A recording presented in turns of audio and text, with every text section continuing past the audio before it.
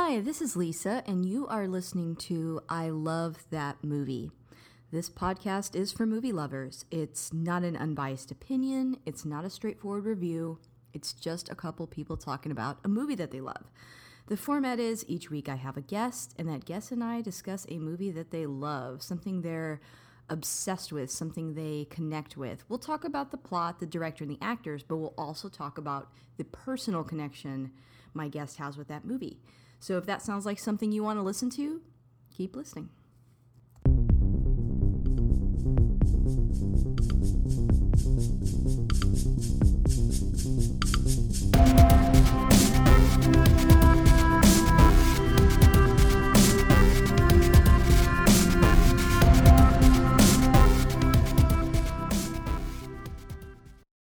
Hey guys, this is a live episode from Dragon Con, Saturday, October 31st at 10 a.m.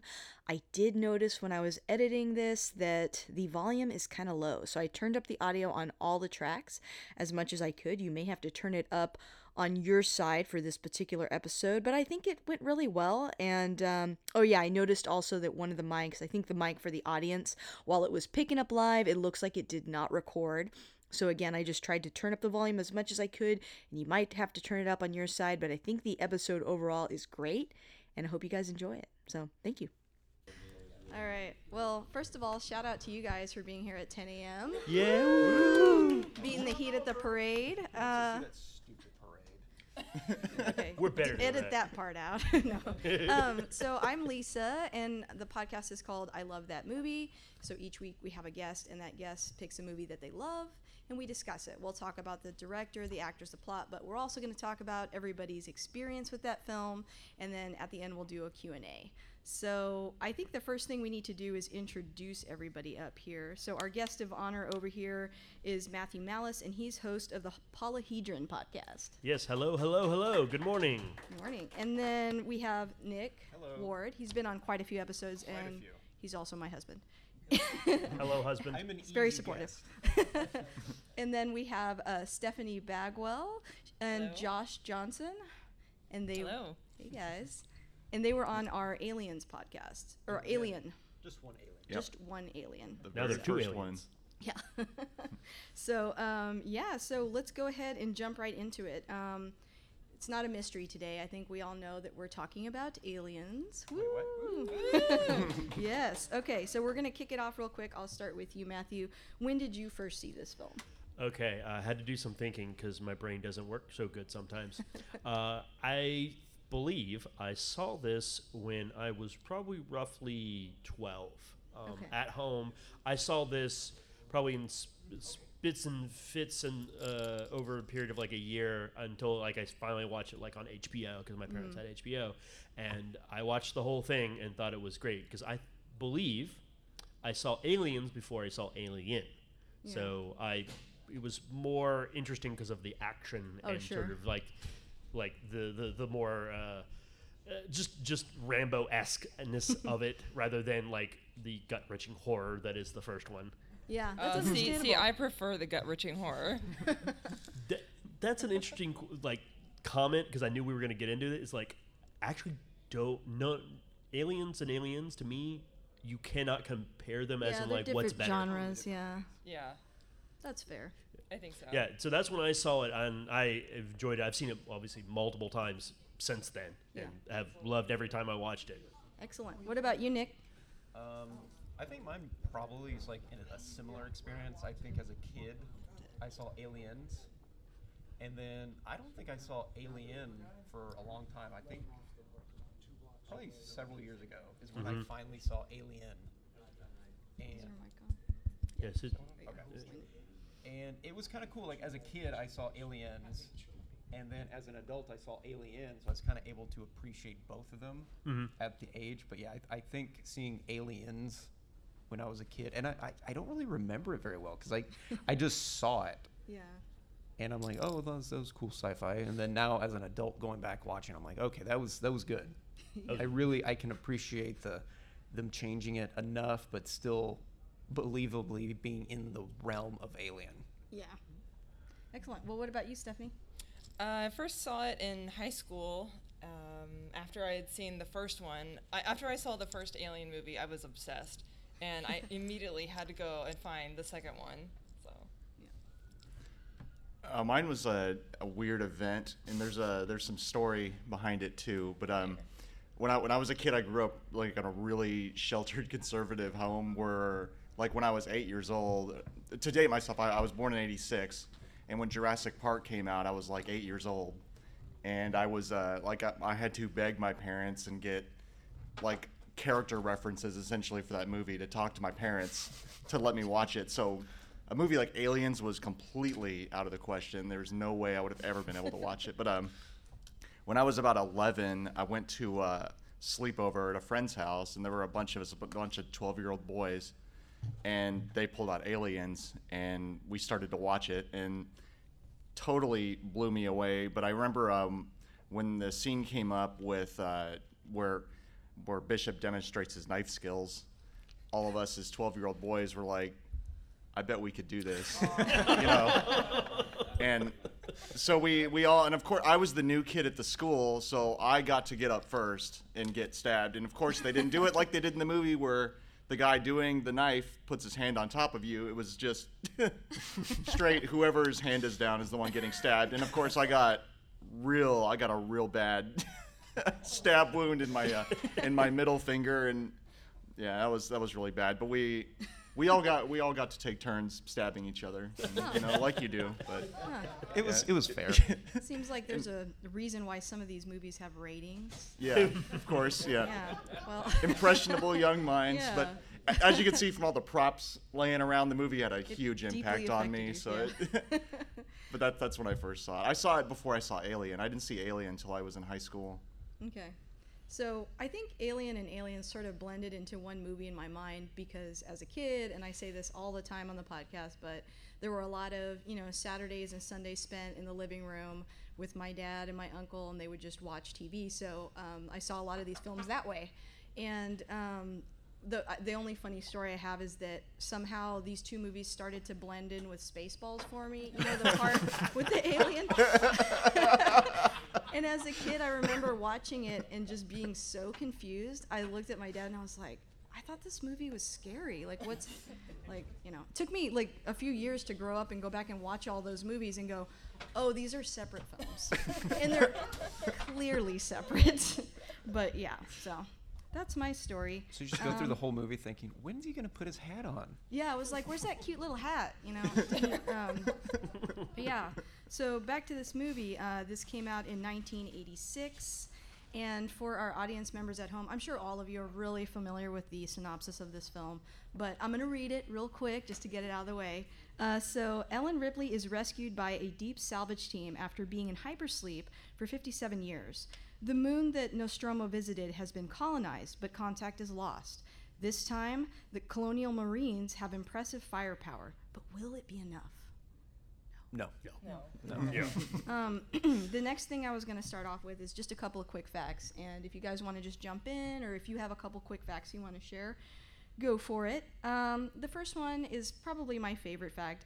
Sigourney Weaver's Best Actress Academy Award nomination for this movie was the first ever for an actress in a role in an action film. Pretty cool.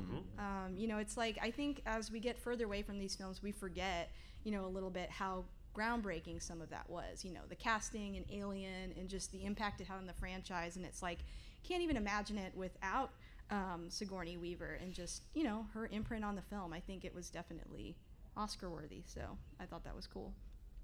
Interesting little factoid, because we're going to talk a lot about the commentary that comes with this. Oh yeah, definitely gotta encourage listen to it. Is the commentary?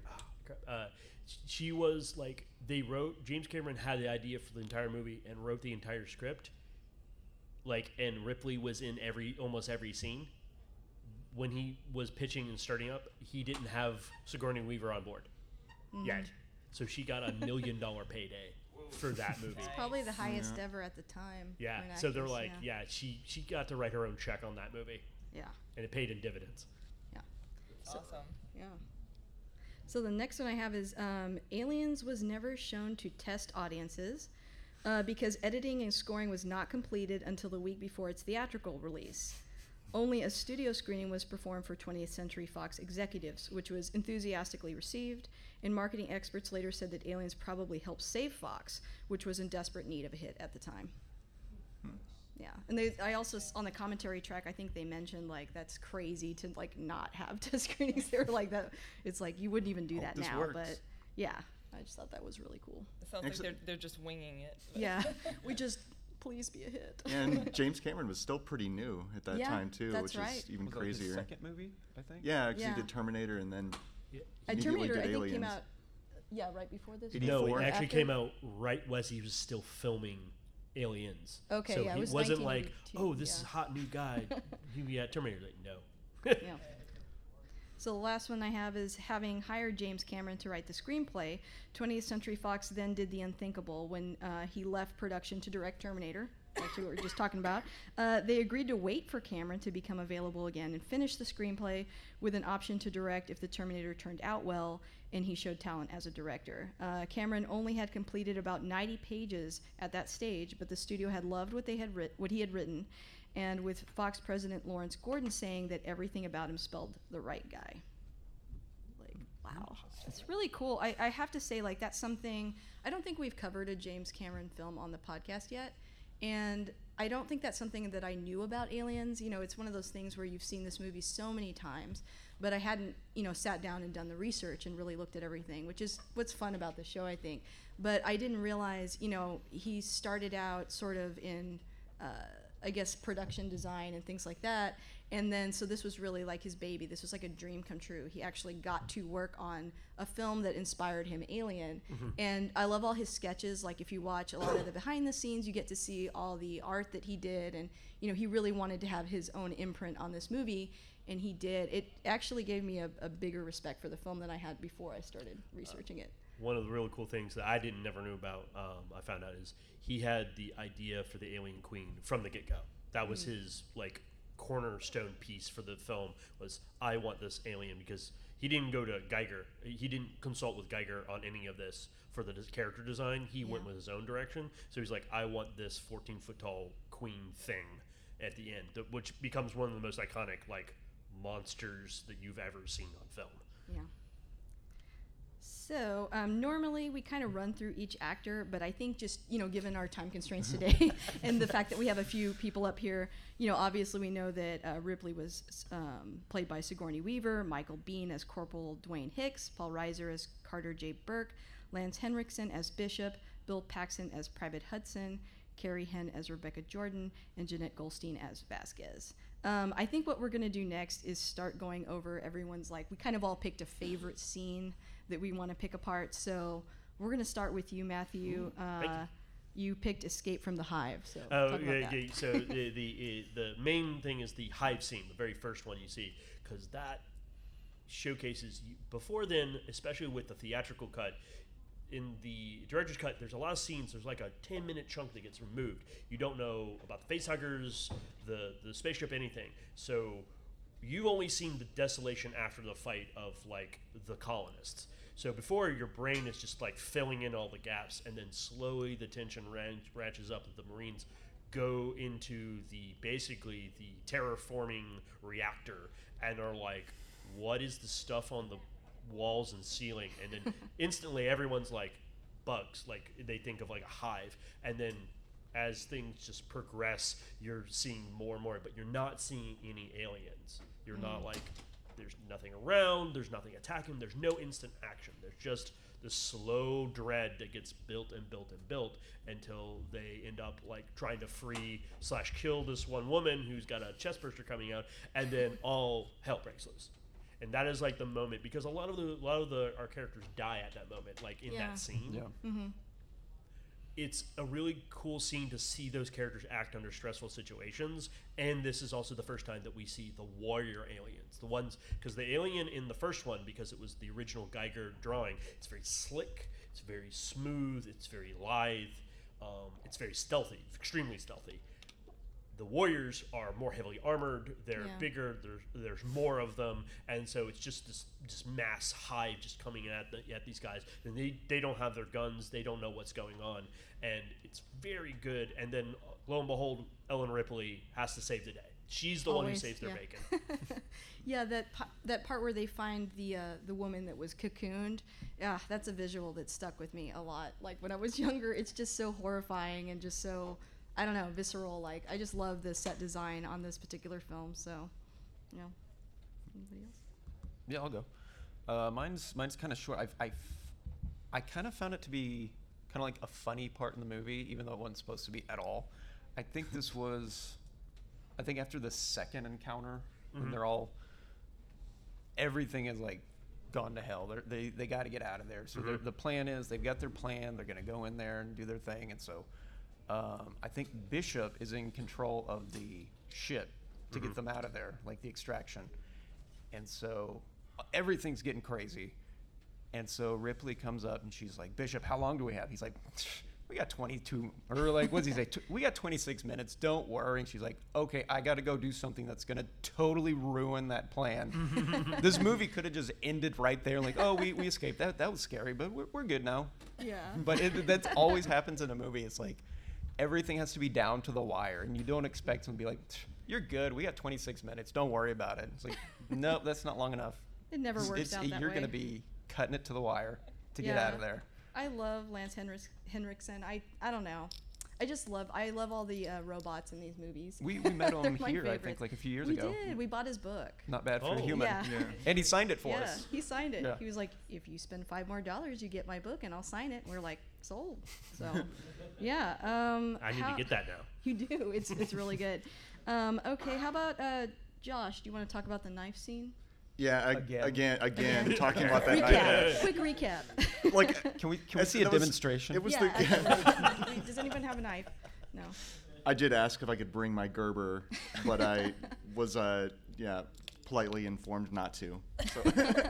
But like the scene as a kid was really, really cool and everything, but as an adult watching it, I mean, you just see a lot of the subtext going on there around the overall with the Alien franchise and their distrust of robots and synthetic humans and everything that went on with an Alien with Ash. I mean, I didn't get it the first time I watched it because I watched Aliens first, but it's showcasing how lethal the androids in the movies are and what they're capable of, and they're trying to play Bishop off as he played it very straight, but was very creepy the whole movie too. And you and- don't trust him the whole movie. yeah, and then it's at the usually you're waiting for the twist for him to. It's like, oh yeah, I saw that the whole time, but then he just plays it straight the whole movie. But that was a really interesting scene for me, just because you could see what he's capable of if he goes off the rails like in Alien. Yeah, I like the fact that I saw in the commentary that Lance Henriksen wanted to have these contacts that had like Oh, the double, double pupils. pupils. Yeah, because he thought that would make him look like scarier. And James Cameron was like, "You really don't need it. Like the intensity of your performance is like, enough. it's- Like it's you're too just a good scary." actor. You're good. Yeah. Yeah, it's too scary." Okay, Stephanie, what about you? I think you had the Alien Queen reveal. Yes. Mm-hmm. Yeah, my favorite part of this movie is when you finally see the queen and her kind of disgusting, sacks that hold the eggs. I hate I it. think I hate it so ovipositor. much. Oh yeah. Ovipositor. What a great. What is it called? Ovipositor, I believe. I may be mispronouncing it, but it's basically that. Yeah. She's based on a termite, right? Yeah, I think something. Obviously an insectoid, but probably a termite. Right. That seems the most likely in my mind. I always thought of it as like a kind of a bee scenario because she's the queen bee and then all of her worker bees are kind of killing everyone trying to protect her. But yeah, she looks really cool. I am obsessed with Giger. There's actually a Giger museum in Europe, I believe in Austria. That's one of my life goals, to go see that. But I know that this one wasn't designed by Giger, but it's based on that, and Yeah. I love that kind of super creepy, scary art style, and that part for me was really fun. Yeah. Extra goopy. Yeah, anything extra goopy, extra 80s 80s. was so goopy. Very, very goopy in the 80s. It's like, how do you make something real? I mean, just add goop to it. Yeah, it looks real. It's fine. I know it's not the same scene, but the part, or maybe it is later in that scene when she rips her body Oh, away. yes. I Yes. still, as an Yeah. adult, I'm like, oh, I forgot about that. Like, I Yeah. don't like watching that part. She's It's like so disgusting. Like when determined she to kill rips her them. butt Like, off. And when she's Yes. free, it's like, oh man, it's on now. Like Yeah. she's real fast, and it's very scary. So huge. yeah. Cool commentary fact about that alien queen that I really enjoyed was that's when you see the full reveal in most of that scene, it's a full 14-foot tall puppet. Oh, like yeah. it is. That's really It is cool. not only a puppet, it is a marionette. It's hydraulic, and it's radio controlled. So So what all you're of that, you have an entire crew of people behind there articulating her so that she's fully in scale. In So what that you're shot. saying is, if they were mean to the crew, they could kill you with it. Yes. And didn't like some of the wires too? They're just in the shot. They're like part of her. So Yeah, because yeah. they couldn't really like get rid of them digitally like No, they would they today. couldn't. So it's just part of that puppet. That's a really good point. Well, my favorite scene I'm gonna censor for the podcast. It's get away from her, you B word. I mean, to me, that's like the best part of the whole movie. I just think, I don't know, sometimes those lines work and sometimes they don't. I'm not going to yell it because I feel like it's early, you know, but you guys, you can watch the movie. But that's my favorite part because I think everything is sort of, you know, coming to a head at that point. And I don't know, just the fact that Ripley just, you know, gets in that exoskeleton thing and she's just like, get away from her. I'm going to handle this right now. It just seems so absurd given all the Marines that are dead now and just how bleak the situation is. And it's just such a fun part. And also in the commentary, they talked about like those exoskeletons at that point in the 80s had only really been like in novels. They hadn't really made one like on screen. So this is like, you know, back then, this is like the first time you're seeing one of, you see these all the time now. They're like in every movie because of this movie, but it's cool because that was like probably the first time that everybody got to see it actualized. I absolutely adore. So for the powerlifters, that's a really big bodybuilder in a suit. Yeah. And Ripley's strapped in it like a baby. I think that's amazing. All right, well, we're running really well on time then, so maybe I was like, we gotta condense this, guys. I guess we can just start talking slower. Yeah, Hello. I'm sure our audience would like that. Well, why don't we all pick like another scene that we really, because you know I kind of rushed through this, so why don't we start over? You want to start back with me? Yeah, Okay. start with you. Another really great scene. Crap, you guys took all of them. I know. Okay, so another really ratchety tense scene that is iconic because we have one right there. Yes. Is the final assault where they're like, they're in the room, man. They're 6 meters. They're in the room, and then Ripley like has to go up. No, it's Hicks. Hicks Yeah. goes up He into looks the up like there. literally Oh. the drop down ceiling like we have right here in this room, and looks and just you see these guys just coming, and you're like, oh no. And all hell breaks loose. That's a great scene because another scene that's attached to that sort of is something got cut out because Cameron was like at the time he had to cut out like so much time because theaters could only show so many screenings and you had to cut down the time so you can maximize the number of screenings you could have in any given day. So one of the things he cut out was the drone miniguns, the automatic guns that were just firing bullets to kill as many of these things down various like hallways and tunnels, and then still keep coming. And in that scene, we just get all hell breaks loose. They're in the room, everyone's firing guns everywhere. I just thought that was just a great scene. It's an iconic scene. It's also the scene where Bert eventually dies because he's not a good person. He's a very bad man. And I just love that scene. It's such a good it's a cornerstone action scene. What about you, Nick? Any ideas? Well, I guess since we all kind of picked one, now we're kind of on the spot. I think the med bay Pressure's on. scene was really cool.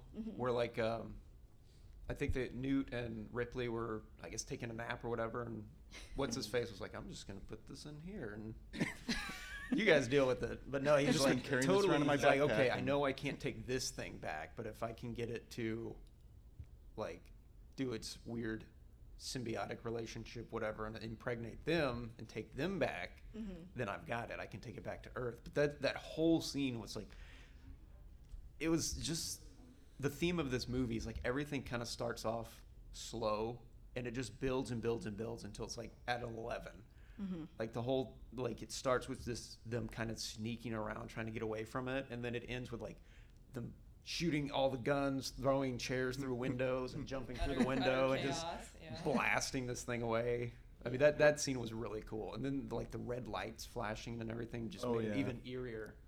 Makes What I it loved so about- stressful. Plus it's like a hospital room. Who likes those? And Yeah. What I loved the most about that scene too, after watching all the making ofs, was how they said they were the face huggers were mostly filmed by just pulling them on strings, which just sounds ridiculous. I couldn't imagine filming that and going, this is gonna look awesome. Yeah.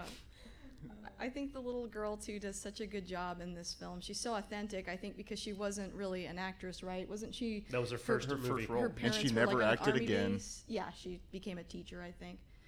But yeah, she's so real, and I think it's hard, especially with child actors sometimes, because they'll kind of do that like overacting thing. I mean, they're learning Yeah. from adults. It makes sense, but it's I think sometimes it works out best when you get someone that's not an actor, because you're getting their authentic reactions. But it was cute watching behind the scenes, like how she talked about they had to put her in that little goopy thing that that Sigourney Weaver pulls her out of, and she's like, it was really tight in there, and it was pokey, and it was fiberglass. And She it was couldn't not like lay fun. down correctly, so she was cramped up Yeah. in this for several hours. right. She Poor said to little James girl. Cameron, "This should be illegal for you to do this to children." That's awesome. Stephanie, do you have another? Any extra scenes? Okay, so for those of you not here physically at the panel, I am dressed as Corporal Farrow. She's the dropship pilot. And so the scene with her, the scene where she gets got, she, she's in there and she thinks that, I guess, I forgot who was in the Spunkmeyer. with Smuckmeyer. Yeah. So she thinks it's him, and she kind of turns around. She's in the seat, Oh, she's, yeah, yeah, she's, she hears she's about her. piloting, and she turns around and it's the alien, and then she gets got. Yeah. Yes. Yeah. Yeah. Yeah. So I think mine is more of a general statement, but overall, I just really like the miniature work in this film. Yes, that's And really cool. yeah, like so impressive that didn't they show the executives some of the footage, and they were like, "There's no special effects here," and they're like, Well, "You're you're looking building- at them." yeah. Like that's my favorite, honestly, kind of special effect is when it's subtle and when it blends seamlessly into the story and it adds to the story instead of feeling like you're watching. Because really, this movie could just be like a special effects extravaganza. It could be, and you'd be like, "Oh, that was impressive," but it fits into the film very well, and it ages well, as you guys were talking about earlier before we started recording. And also the sets that you were talking about earlier, where it's like a screen, and we talked about before we started recording that if you watch the Blu-ray, you can tell that there's a scene in the back, but it's like a lot of that came from just budget constraints, working with what you have, and the technology of the time. But I think it all looks so good.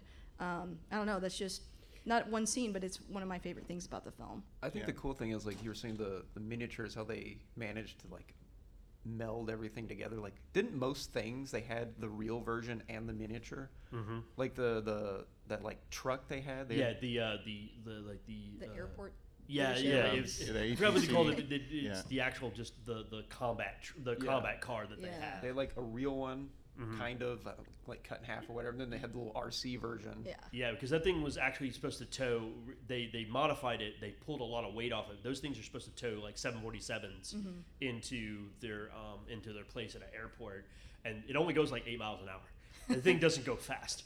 So This thing they went also had fast. minis to do some of the more dramatic aspects of it, Yeah. and that way they could. And then also, what's really cool about that stuff is, so when they get into it, there's no room for that many people Yeah. in these Because things. they cut it in half. So right? they actually had you'd see scenes where they sort of got in, and then they would cut to a set. Yeah. That's an immediate cut into a set inside where they're all getting harnessed and putting everything away. That's just another set. That's not inside the vehicle proper. But because of the fantasy of it all and because of the good editing, you don't even think about it. You And- do not think about it at all. And when they're exiting it too, they're literally behind it. Like if you go back and watch the movie, they're really just leaving behind it. But it's just, Yeah. you're supposed to think they're leaving it. And yeah, and they said in the commentary, the sets, if you really look at it, it's so much bigger on the inside from what you see on the outside. But I immediately I never noticed that as noticed soon as it. they pointed that out, I was like, it's bigger on the inside. And they start going in, I'm like, oh yeah, you're right. It absolutely is bigger. Because they're like the amount of length they're going much farther than where the actual vehicle would be from where they're actually like entering it. Right. Yeah. Well, guys, any extra thoughts? Any scenes you wanted to cover? Game over, man. Pour one out for Bill Paxton, everyone. That's all I gotta say. Yeah. I love his character. in that I movie. love I love his character. Yeah. He's so funny, and he's He's speaking for the sometimes audience, he's kind of a really baby, is. but it's just He's the one. hilarious. He's the only one who speaks, or who's making sense. Yeah. Besides yeah, Ripley. yeah. Like He's that just- character, you shouldn't like him. Yeah. But he's Right. very likable because Yes. he'll like, I don't want to do that. Yeah. That's stupid. How And I am gonna loved get that outta he here? that It's he like, ad-libbed, oh, that Bill well. Paxton ad-libbed a lot of his dialogue in that too. Like Game Over wasn't in the script, and it's just. But it We've They're in the never room, stopped hearing man. that. I thought it was so funny too, reading or watching the commentary, and because I had never listened to the commentary before, and he was talking about how he would just be just screaming obscenities every take, and then after they would cut, he would always talk to Carrie Henn, who played Newt, and say, "I'm so sorry." She's like, it was fine. Yeah. Yeah. She's like, "I didn't know what those words meant." Yeah, his character is so cool. You're not like him, but in every scene I watched him, he's competent. He's always competent. He's not the chucklehead that sucks on the crew. Like he hacks into the door, and at the end he goes just ballistic on all the aliens. He's like, and he's just going nuts. And I love that character. You feel for him, but he steps up when he needs to step up, and Yeah. that's what I like Yeah. about him. It's probably why the audience still likes him. Yeah. You know, if he was Yeah. completely Yeah. useless and selfish, you would be like, No, that's kick him Burke. to the That's curb. Burke. Yeah, that's Burke. Paul Reiser. It's funny. Everyone's like, in the commentary, it's like, oh, I don't know if Paul Reiser should be the villain. He's always the nice, happy guy. And I'm like, this is how I got introduced to Bill Reiser. Yeah, same. Being the bad guy. Yeah. Right. Well, yeah, he's so smug the whole film, and it's like you just want to ta-ta-ta. At the beginning, you kind of like him a little bit. You think he's kind of on Ripley's side, and then you're like, I don't know. Oh, I, Yeah. Yeah. oh yeah. That's like the perfect description. It was totally James Cameron digging at the big corporate studios and the suits. Yeah. Take this. See, Speaking of suits, what I love, it's a small subtlety. I bet most of you haven't noticed, but they pointed out in the commentary, and I saw it immediately. All of the suits you see, all of the colors are popped up. Like there's this very subtle futurism into their suits that if you're not paying attention, you wouldn't really pick it up. Like I did not pick it up until they said it. That's and I was like, true. yeah. I also read, or not read, in the commentary, they got to kind of design, or they kind of got to like on here. This is not from the movie. I couldn't afford that, but they really got to like draw things on like their helmets, on their armor, and it's all pretty unique to like the actors themselves. So That's cool. I thought that was cool. Yeah, and that was kind of based on there's sort of a subtle undertone of this whole film sort of being about Vietnam.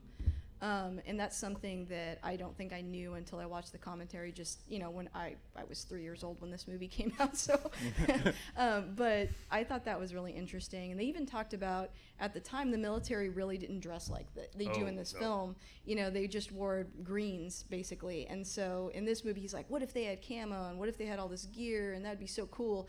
But now it's weird to go back and watch this movie because that's how the military dresses now. Well, or some of them. I mean, it's a little life imitating art. What James Yeah. wanted there was he was trying to imitate these are basically draftees from Vietnam. These are Yeah. old veteran draftees from the Vietnam. They've lived this long. They get to do what they want. They're in the middle of nowhere. They can do. The only person they really need to listen to is Apon, which is their sergeant, which is one of my. He's just a great character. I love that character so much. yeah. I think they're also, kind of intended to be like space, not just space marines, but like special forces. Yeah, Yeah. that's They're- true. And special Yeah. forces have a lot far relaxed Leniency. Mm-hmm. uniforms and stuff Yeah. like that. That So- lends itself to all the helmets with the writing and stuff like that. It's like they're not at attention 100% anymore. Also, if you look at their stuff's like beaten up and Yeah. dented, and they got like the naked lady in their lockers. They got all this stuff that you probably wouldn't normally It get. wasn't their first rodeo. Yeah, Right, no. yeah, yeah. When he's so- saying kind of like in sci-fi before this, the army was always in like very crisp uniforms, Mm-hmm. like a stormtrooper or something. Yeah, And he's yeah. like, they don't look like that. Oh, If this was real, they would look kind of gruff. They would all not look identical. They would kind of like look like individuals, Yeah, and they would all act differently. It's something I want to point out that I really like is the future, James Cameron's idea of the future of a military with both sexes in the military. If you notice, yeah. you've got I forgot her name. Pharaoh. Vasquez. You have Vasquez, who's obviously a fighter And then pilot, Corporal actual, Pharaoh. actual fighter pilot, and then you have Vasquez, who's literally one of the most badass characters on the screen Yeah, she at is. all She's times. badass. And you're like, and then you got Ripley. Not to say anything about Ripley, is also being badass, and like everyone is kind of on equal footing as far as like the Except ability to poor Dietrich. Yeah, I think that's one cool thing about science fiction in general is a lot of the times there's this projection of a world where things are a little bit more equal, and it's kind of sad that in a way at the time it had to be like, this is fiction, wouldn't that be nice? Still find that battle in some ways, but yeah, you're right, that's a pretty big difference in the military between then and now. Like a lot has really changed, and you have to think on some level, I mean, that does encourage people, like little girls watching it, like, I'll just be Corporal Pharaoh, or so that's pretty cool. Yeah, I totally agree. really like it. Yeah. Let's see, y'all. I think we should do like my favorite part of these live shows. Which is- is Oh, the no. Q&A. yeah, let's do a little Q&A. Okay, so what we're gonna do, we talked about this earlier. I will chest throw this little thing to you. Who wants to go first? All right, big man over there. Do it. I know, I'm so nervous. Or you just.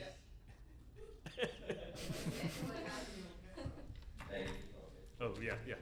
Oh, that's cool. We're working on it. As you're all talking about favorite scenes, or I just seen it because they had it up in the video room there. Oh, A lot of my favorite scenes are the quiet moments between Ripley and Hicks. Mm-hmm. Because everyone's like, yeah, go get him, and like Hicks is actually really quite sympathetic and understanding towards Ripley, who's just the survivor, but also just a civilian. And throughout that movie, Ripley is just processing PTSD. Like, you see her at the beginning of the movie, she wakes up, sweat streaming, clutching her chest. She had that nightmare and everything.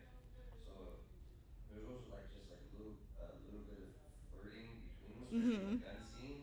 yeah. She goes like, hey, show me this, show me everything. But and it's kind of like one of those moments is like, I take it or leave it. A Schrodinger romance, as you said. Yeah.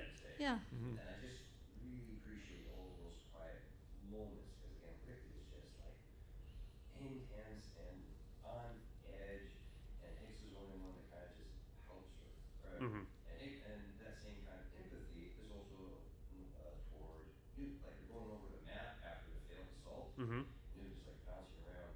He sees her, pulls her up onto the map table. So I just like that little bit between it. I thought it was like a really good interaction between a man and a woman on screen that did not have to be a romance. Yeah. Yeah. Yeah. And they Yeah, didn't I like that overdo too. it at all. Yeah. There were some undertones to it, as you said. There was flirting, but it was implied. And that's what's tragic about the third movie. Yeah. Yeah. Being through the chest. Yeah. Yeah, I think, I appreciate that scene too because, like you said, it's subtle. And I think that a lot of times in movies, there's a moment where the characters completely abandon what they're working on and they just start like kissing and they're just like, oh, I'm so in love. And I'm like, I don't know if I were like in a dire situation.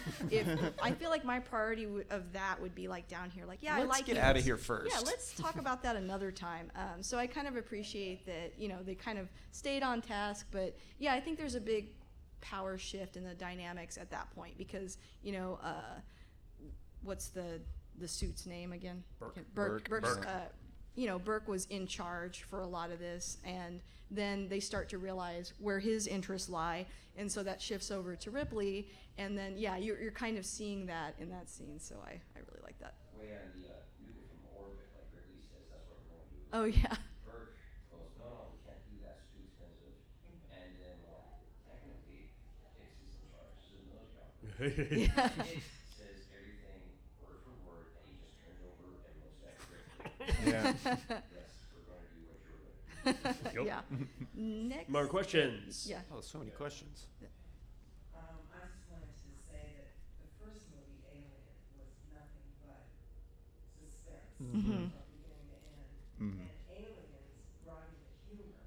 That's true. Yeah. Yes. Yeah. A little bit more of a relief from Yeah. the first movie still brings stuff, but the second one, like it. It's fun. We got people in the back.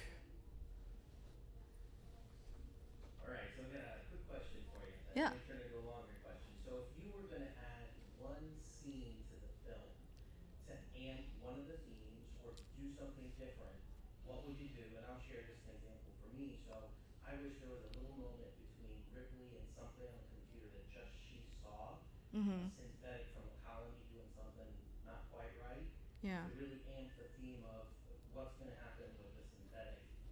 Right. Is it really, are they really on the same team or not? Mm-hmm. For me, that would be something I would add.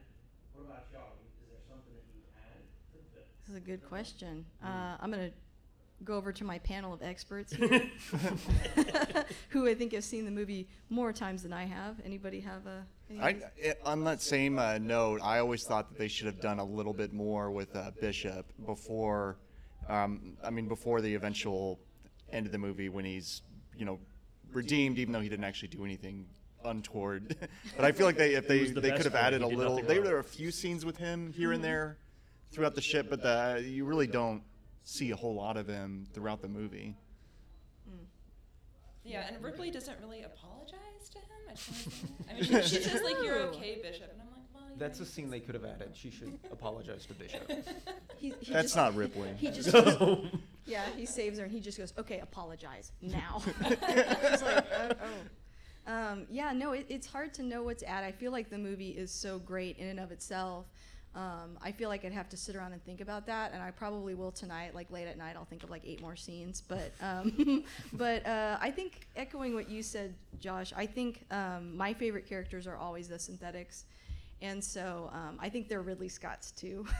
I feel like he Yeah. likes them a lot, and so any screen time with more of them, I always enjoy because I think they're just so interesting they're kind of in the background in some ways in some of these films, but there is like an interesting undercurrent going with them and something that you kind of have to watch it a couple times to dig deeper in. So I agree with that. Anybody else? I guess I think it might have been in the movie but cut out, but see like a little more of Newt's family. Didn't you say?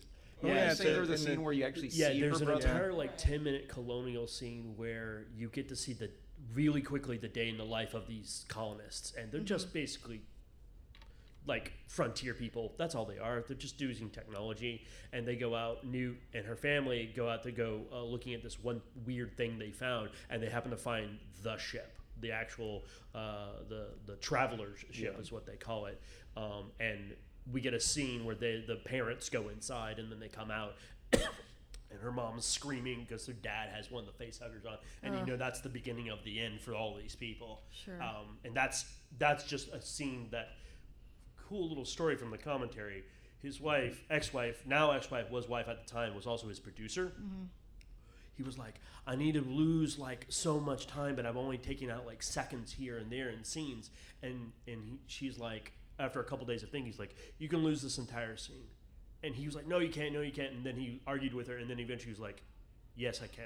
And that's the movie you see. And it's brilliant. Nothing gets lost by removing that scene because the tension is, what the hell happened to this place? Well, and you get a Yeah. little bit of Yeah. background too, like Yeah. when they discover her and there's that picture of her Yeah. as a little girl. That's she's like an honor student or something Oh, yeah, like I totally that. in forgot the about photo. that. Yeah. I think that tells the story right there. Of you're seeing the like the juxtaposition of how she looks now and how she looks in that Yeah. photo that she had a whole life, and you get all that from one picture, which I think is really smart. I think I would like to see more of the colonists on there, but I think maybe with her character specifically, Yeah, it is yeah. better to have that impact of just that one photo. She actually goes in. They didn't do the scene or anything, but they talk about how she got the name Newt. It was her nickname on there because she kept ducking in and out of all of these air vents Yeah. around the colony, and she kept messing with people because she could get almost anywhere at any time, and nobody knew where she was.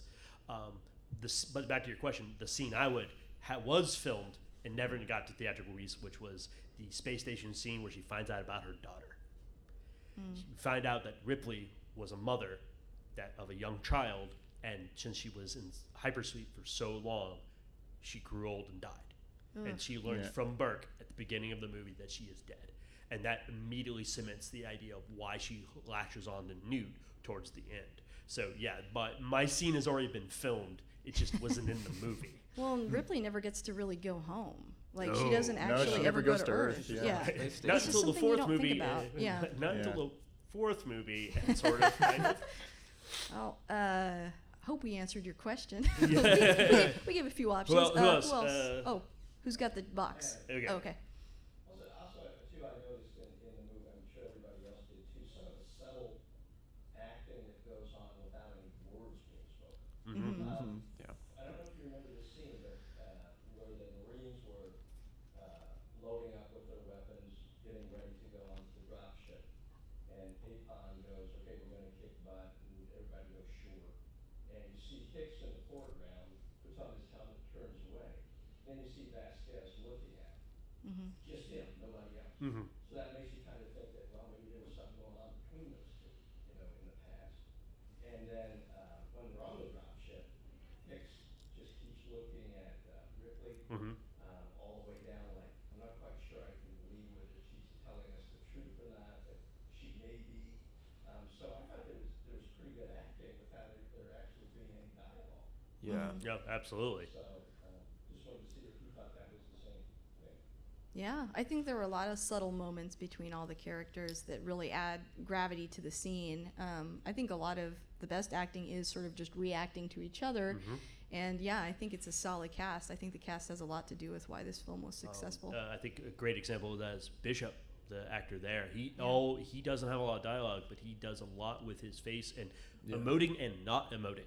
Like he mutes a lot of, but there's little things that he does, especially when he interacts with Ripley and a few others, that you kind of see where he's at, because he's always helpful. You think he's the bad guy or will be a bad guy. He's not. He's never the bad guy. He's actually doing what he's supposed to be doing. It's just you just have this underlying tension, but he brings that out because the actor has this demeanor about him that's a little on edge. It's a little off. Yeah. That's one of the best subtleties I like. All right. Another question. So, I love Aliens, and Aliens video, okay.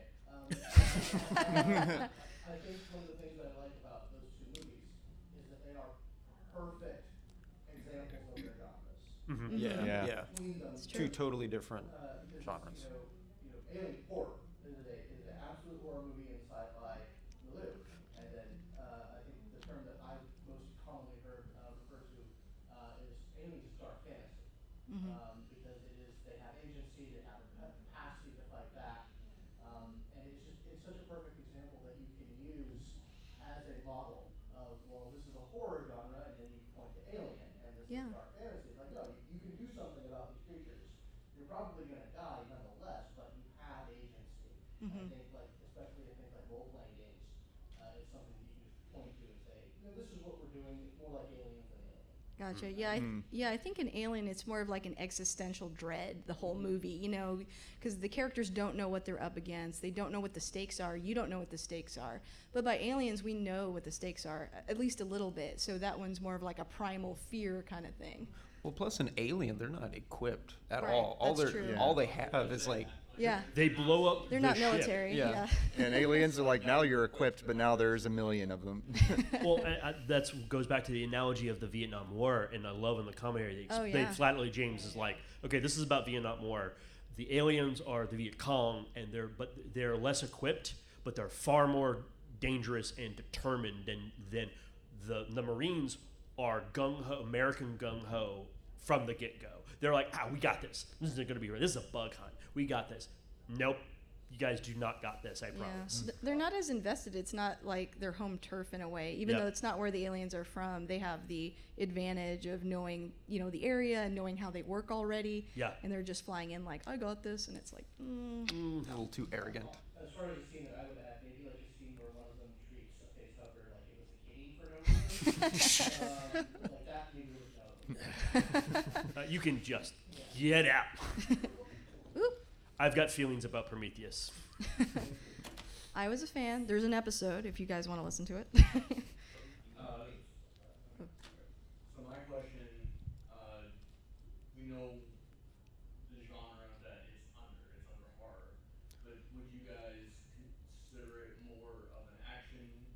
movie or more of a horror movie? Yeah, I would say the first one was horror, and the second one is more action. I mean, that's like James Cameron's wheelhouse, right? With like Terminator and, you know, a lot of his films. That's what he does best. He does well done action films. I'd definitely call it an action movie. Well, Wait, sorry, go ahead. that was it. Oh. I think definitely action, because like the first one, you never fully see the alien, so it's very scary and suspenseful. This one, they're like, you know what it is. We We're just gonna want show you to see it. And there's a lot of them, so Yeah. there's no real mystery or suspense anymore, and so it's just action at this point. But I would even say, because he's one of the guys, yeah. Give him the box I back. would even say though, like even in Aliens, you don't really see them until the big action scene. True. Yeah. Right. You know, you know, and that's what I love about Aliens is Mhm. like, yeah, it becomes an action movie, but it's not just okay. You know, here's a crowd of aliens running at you, mowing them down. Like it's still all that suspense. Mm-hmm. And then all hell breaks loose. But even then, it's the moments of quiet. Uh-huh. You know, the pacing of it. Yeah. Yeah, his It's not pacing's just, awesome. You know, it's not like I mean, pick any action movie. Yeah. for Well, instance. I want to address this. I think I can nail it a little bit better for you. So Aliens is great because there are action set pieces. That's what you're seeing is we want have you intention. to get you the attention to be like, what's going to happen? What's going to happen? What's going to happen? What do you mean they cut the power? They're animals. Yeah, exactly. We're gonna ramp you up, but then we're going to deliver. In Alien, it's you don't know what's coming. Yeah. You know something's going on, but the action is lightning quick. You never see it. You almost never see it. Look at the guy in the most iconic scene, the guy in the ventilations in Alien, and you're like, he turns around, the thing's there, cut, dead noise, nothing. You know he's dead. Yeah. There is no more to say about it. And I think this is what Aliens does so well is that, action sequence, quiet. Action. Sequence, Yeah. quiet. And not, especially I would say a lot of action movies, they just try to ramp it up to the most Right. over the top, like, I'm not talking shit about it, but Avengers. Yeah. And that's it's a comic book movie, don't get me wrong. But with Aliens, you have to, if you're going to keep that suspense, you're going to keep that horror aspect at least, the pacing. Aliens made fighting a 17-foot puppet with a forklift seem totally believable. Yeah. Intense. Like it looks in it. I mean, because it's all real, and you can tell that everything on screen is something that somebody built. and Yeah, and I everything think it's the best action movies have intention like that. The ones that we all remember, like Die Hard and films like that. It's like they're action movies, but they're well done. They have great timing, and like you said, they don't just ramp up for 2 hours because that's just exhausting. And then you kind of lose, what the stakes even are if it's just constant nonstop action. You don't get a break. How do I know, that this scene is even more important than the last one? So I think all those moments of quiet really help. So a lot of the times in these ensemble movies are just characters that all have different quirks that make them unique. My question for you guys is, which character do you most identify with? Or do you find yourself looking through like the lenses of the movie for you? This is a good one. I'm good not going question. first. You, No, somebody, I don't know. I have to think. Josh, go first. I'm making Colonial Marines armor, and it's gonna have Hudson stenciled onto it. So Yeah. definitely Aw. relate with Hudson. That's Sitting around great. going, what the hell are we doing? The alien queen. I'm just kidding. I kind of thought you were going to I say identify that. as a xenomorph. When you said that was your favorite scene, I was like, Alien Queen? She's cool. Just kidding, but not really. I'm I scared. think I would be Goose. I'd be like, you go do that. I'll stay here. I'm safe here. Well, I already said my favorite character is Bishop, and I want to be synthetic. I mean, those are my favorite characters. They're, if they take over our evil overlord robots, I'm on board. Yeah. But I don't know. I guess, really, I should pick Vasquez because I'm Mexican, but the actress wasn't actually Mexican. Awkward now. But she did a good job.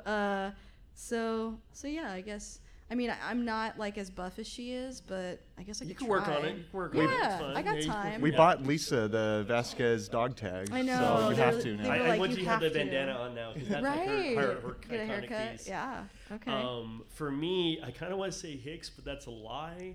I kind of want to Burke. Burke. No. No. Oh God. There are no Burks in this room. No And Burks if in there this are, room. get out. Not allowed. It'd have to kind of be Bishop, I think, just because he's always trying to help. He's not the bad guy. He's always, and he's like, yeah, I'll go. I'll go in that pipe with the actor actually did. Right. You never lived until you've Oh, gone into a God, pipe yeah. that's barely wider than your shoulders. And then the idea of going in there and like Then having they to go solder through it there shut. when you know there is Oh. horrible, murderous aliens, and he's like, don't need the gun. He hands him the gun, gives it back. What about you, Nick? Have you got it? Yeah, I'd Oh, be you Yeah, did. dude. I'd just stay on the space station. Oh yeah, stay on the space. Okay. But That a- scene, even filming that scene, seemed like it would be difficult. Yeah. Crawling through the pipe. commentary moment was when he went and did that scene where he's going through the pipe. They had the camera on the tiniest little wheels that was being remote controlled in front of him, so that they could keep in front of him while not actually having to have a person in there with a camera. We'll just put the actor in there. It's fine. I think we have time for one more question. Best character death. Ooh. Ooh, that's a good one. You go first. Well, I don't know if it counts because he technically didn't die, but Bishop. Yeah. Like you think Oh, he's like you think he's dead. You're like, oh crap, man, they're doomed now. Because he gets split into like He four gets- parts, and they all split like. Yeah.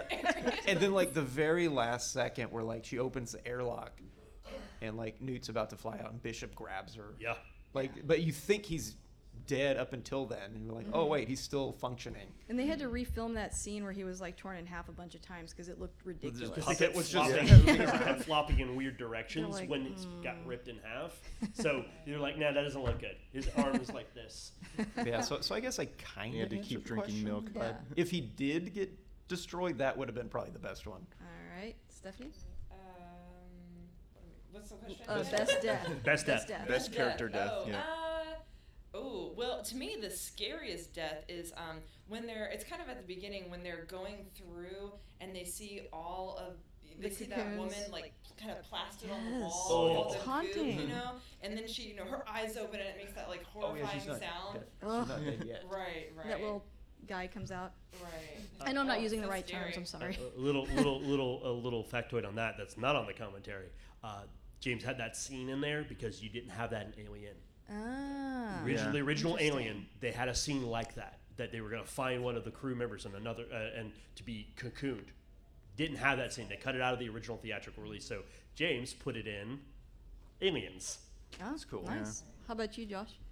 I think my favorite character death was when Pharaoh died, or well, when Pharaoh got, and you see and then you see the drop ship coming in, and then you see it start to cant over, and everyone's like, "Oh know. crap!" Yeah. At that moment, it's like, and what is That was, like, the what most does Bill tra- Paxton say after that? Game over, man. Okay.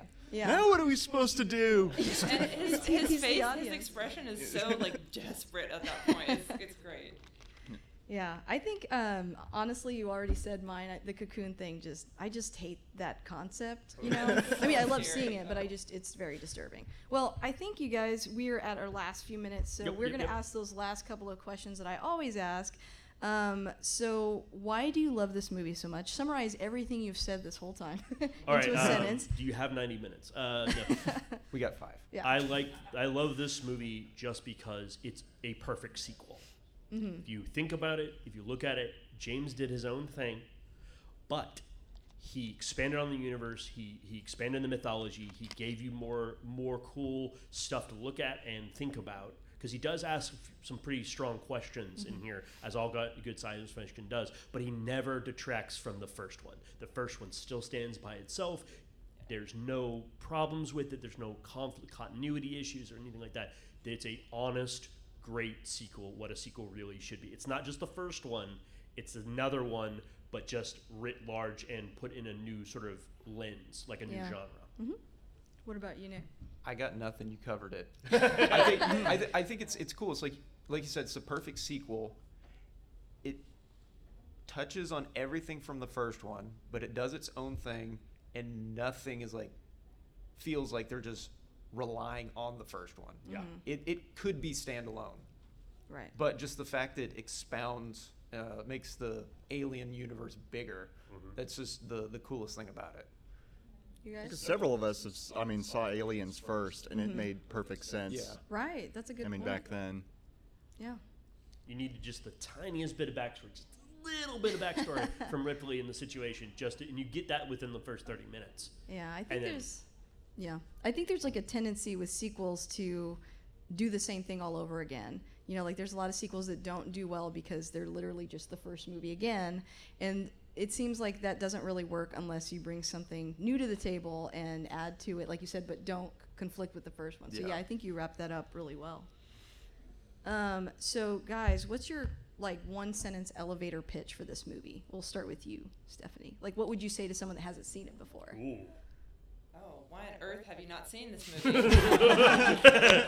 I'll take it. Yeah. How about Josh? How about you go next? Just say a great action movie, cool sets, cool props, great story. Yeah, Josh is big on the props. We mentioned it. You guys can't see this on the podcast, but we've got quite a few props up here. We'll take pictures and put that online so you can see those in the show notes. Yeah. Woo! And yeah, we mentioned Stephanie is also cosplaying as well. So yeah, I think visually it had an impact on us for sure. What about you, Nick? What's your elevator pitch? I think it'd be like, hey, did you like Alien? But you just drank like a 12-pack of Red Bull? Go watch Aliens. Yeah, I think you touched on it earlier. It's like the perfect sequel, where it's like perfect sequel. It goes in a different direction, so it's not like you're comparing it so much to the first one. It's exciting and it it's doesn't fun to retcon watch. anything. Right. Never. Yeah. It just adds. It Yeah. never takes away. It never does anything weird. And you can tell he's doing an homage to the Alien. He's doing He's a homage fan. to Ridley Scott in his first one. It's like, I had to take what he gave me, but then I got to do my own thing with it. Yeah. And he did it damn near perfectly in my mind. But for my elevator pitch is, do you like Marines? You like guns? There's lots of really cool, like, new weapons we get to see. Yeah, that's true. We didn't touch on that a lot, but all the weapons are All really the interesting in weaponry, that like film. all the ship. We actually see a military ship. Like what a military, and because the first one, what was it? The It was- Nostromo's? The Nostromo's. It's a mining ship. It's Yeah. this big hunking, like basically it's an oil rig in space.